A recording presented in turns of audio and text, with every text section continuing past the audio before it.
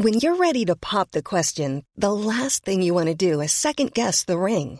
At BlueNile.com, you can design a one-of-a-kind ring with the ease and convenience of shopping online. Choose your diamond and setting. When you find the one, you'll get it delivered right to your door. Go to BlueNile.com and use promo code LISTEN to get $50 off your purchase of $500 or more. That's code LISTEN at BlueNile.com for $50 off your purchase. BlueNile.com, code LISTEN. Ryan Reynolds here from Mint Mobile. With the price of just about everything going up during inflation, we thought we'd bring our prices down. So to help us, we brought in a reverse auctioneer, which is apparently a thing. Mint Mobile Unlimited Premium Wireless. How to get 30, 30, bit to get 30, bit to get 20, 20, 20, bit to get 20, 20, bit to get 15, 15, 15, 15, just $15 a month? Sold! Give it a try at mintmobile.com/switch. $45 up front for 3 months plus taxes and fees. Promo rate for new customers for limited time. Unlimited more than 40 gigabytes per month. Slows full terms at mintmobile.com.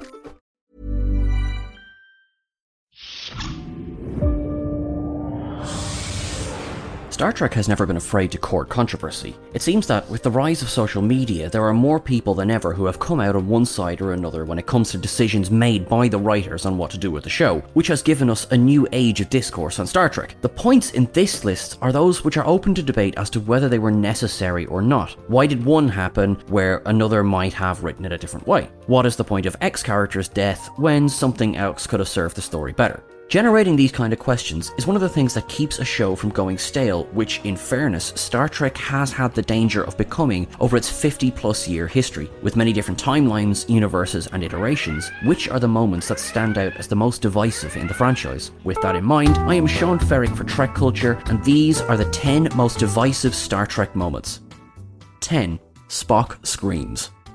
Star Trek Into Darkness is not a bad film by any means. It may be the weakest of the Abrams films, though there is still plenty to enjoy. Benedict Cumberbatch delivers a more than solid performance as Khan, delivering a more nuanced version of the character than we had seen before. However, while there is no crime in switching the sacrifice role from Spock to Kirk, which certainly makes sense in the context of the film, the moment when Spock roars Khan was a moment that is pure Marmite. Love it or hate it. While Zachary Quinto delivers an excellent performance as Spock throughout the trilogy, this moment was out of character even for this much more emotional version of Spock. He has watched his planet die, he gets a bit of a pass. It breaks the tension of the scene, transforming Kirk's death from a sacrifice to a parody. Yet, there are those who love this moment. 9. Killing Hugh.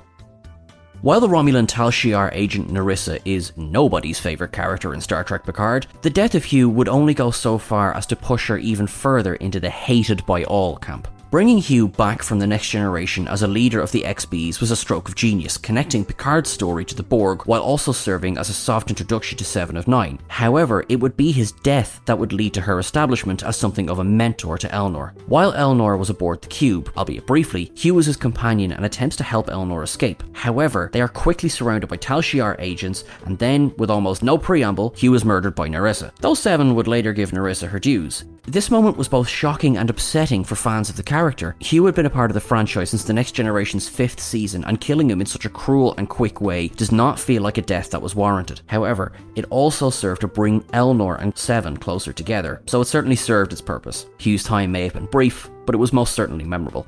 8. The death of Jadzia Dax. Everything about this could have been avoided, leaving a bitter taste in the mouths of fans of Star Trek Deep Space Nine as it went into its 7th and final season. Terry Farrell tried and failed to negotiate appearing in less episodes than the last season, asking to be reduced to recurring status rather than starring as the workload was immense. However, she was presented with an all-or-nothing deal, meaning that for her to leave, the character had to die. Jadzia is killed in the final episode of the 6th season, and it is, to date, the only Star Trek main character who has died and then not returned in some form or another. Although Ezri Dax was a very likeable character, the death of this fan favourite was polarising. The details of the behind-the-scenes situation didn't get fully revealed until years after they had taken place, so for fans, this was a sudden and sad shock, one that did not sit right with many people. 7. Starfleet goes to war with the Dominion.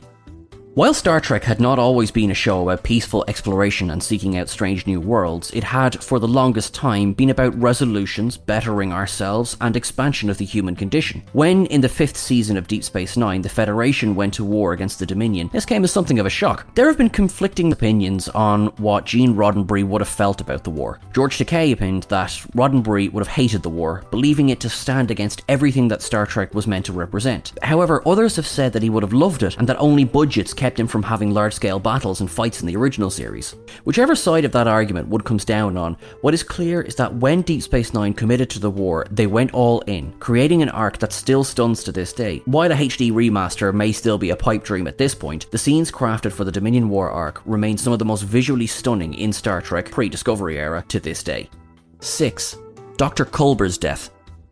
This one really got people riled up, to the point where the actors and producers had to calm people down on social media. As Discovery is sent into a mirror universe in the first season, Ash, who is about to be exposed as a sleeper agent, murders Dr. Culber, breaking his neck in a sudden, violent move that shocked audiences. It was planned from the beginning that Culber would return thanks to the magic of the spore drive, yet this moment quickly fell into the crosshairs of fans due to its perceived entry into the bury your gays trope. Culber and Stamets are a happily married couple who also both happen to be male. There has been a trend in Hollywood of killing off the gay characters on shows to get that extra emotional punch, and this certainly seemed to fit that bill. Even with the character's return, there is an argument that it was a somewhat cheap way of getting a shock out of the audience. Discovery Season 1 was certainly not the strongest season of Star Trek that's ever been written. 5. Killing Captain Kirk. Star Trek Generations has got the reputation of being the film that put the bridge on the captain, and to be fair, that is 100% correct. However, the film was given the somewhat daunting task of passing the baton from the original series crew to the Next Generation crew. Had the original series crew's tenure finished with the Undiscovered Country, the fans would most likely have been fine with that. The ending to Star Trek VI is very nearly perfect. The signatures that come up on screen at the end, while potentially a bit much, though still copied by Avengers Endgame, are the cast's way of ending their service with style. Having Kirk return for Generations, while a solid addition to the script, the cottage scene is perfect, though his ending seems to be an anticlimax for one of the most action-oriented captains in the fleet. However, one way of looking at this is that there was never going to be a death scene that would have pleased everyone. Having Picard bury Kirk, though, was a beautiful moment of passing the torch. 4. Sheer effing hubris.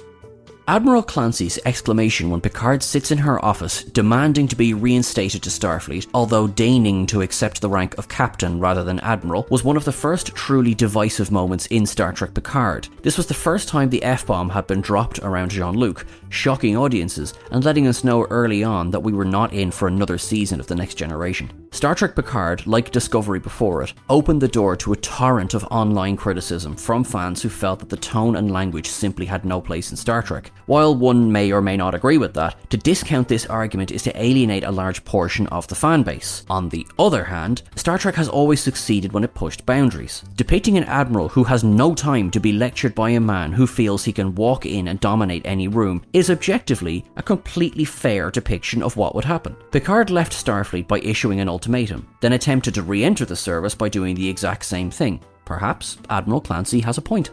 3. Geordi creates a holographic Leah Brahms. Geordi LaForge is undoubtedly a fantastic engineer and a highly endearing character. He has saved the Enterprise D and E on numerous occasions and was in charge of the creation of the Mars Armada to save the Romulan people. Not his fault what happened. While being an excellent engineer, a devoted friend to Data, and a generally all-around good guy, he was still something of a creepy stalker person. In the episode Booby Trap, the Enterprise is trapped by ancient weaponry. Geordi, in order to better understand the issue and find a way to fix it, creates a hologram of one of the ship's main designers, Dr. Leah Brahms, to help him, and he falls in love with her. It is a very strange decision on the part of the writers. Geordi is supposed to be a character we root for. Having him create a hologram worthy of a Kirk-era simulation is a trait that fans did not particularly take to. It was, however, addressed later when the real Dr. Brahms discovers the program. 2. Trip dies. It is fair to say that almost everyone agrees that killing Trip in the final episode of Enterprise was a grave error. It was done to be a shocking moment, something to send the show out with a bang. These Are the Voyages is certainly not one of the best episodes of the series, and there are many who would quietly like it forgotten. However, one person who certainly doesn't feel that way is Dominic Keating. He felt that the episode had a strong send-off to the series. The thematic death of Trip, the arguable heart of the series, was symbolic of the death of not only the series itself, but of that era of Star Trek. For the first time since the original series went off the air, there was an ending with no rebirth in sight. Whether one agrees with the idea of killing Trip or not, it is undeniably a shocking moment in the episode, one that succeeds in the gut punch that it was written to be. Trip may be gone, but at least a part of him exists on the holodeck, or on a Captain Kirk Sunday. 1. Did Janeway murder Tuvix? This is an argument that harkens back to the needs of the many outweighing the needs of the few. When Neelix and Tuvok are accidentally spliced together in a transporter accident, they are fused into one new, entirely sentient being. Tuvix, love him or hate him, was a real, living and breathing person. He feels, he bleeds, he laughs, he cries. Janeway decides to put him back through the transporter in order to bring Tuvok and Neelix back, but it does mean ending Tuvix's existence. Janeway has something of an impossible decision. Who deserves to live? Tuvix has committed no crime, yet Tuvok and Neelix are members of the crew and friends and family. What makes the decision even more agonising is that no one stands up for Tuvix. Only the Doctor refuses to inject Tuvix with the required isotopes to complete the procedure. It is a very difficult one to come down on either side. The decision is both right and wrong.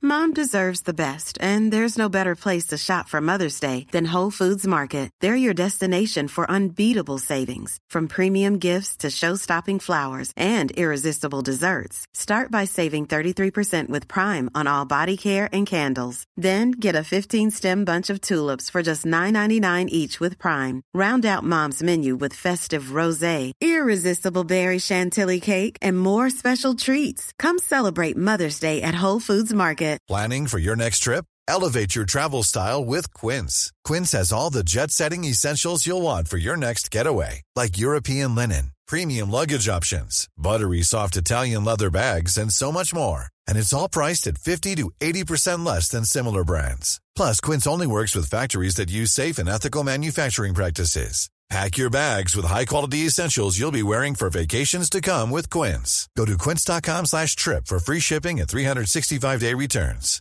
Even when we're on a budget, we still deserve nice things. Quince is a place to scoop up stunning high-end goods for 50 to 80% less than similar brands. They have buttery soft cashmere sweaters starting at $50, luxurious Italian leather bags, and so much more. Plus, Quince only works with factories that use safe, ethical, and responsible manufacturing. Get the high-end goods you'll love without the high price tag with Quince. Go to quince.com/style for free shipping and 365-day returns.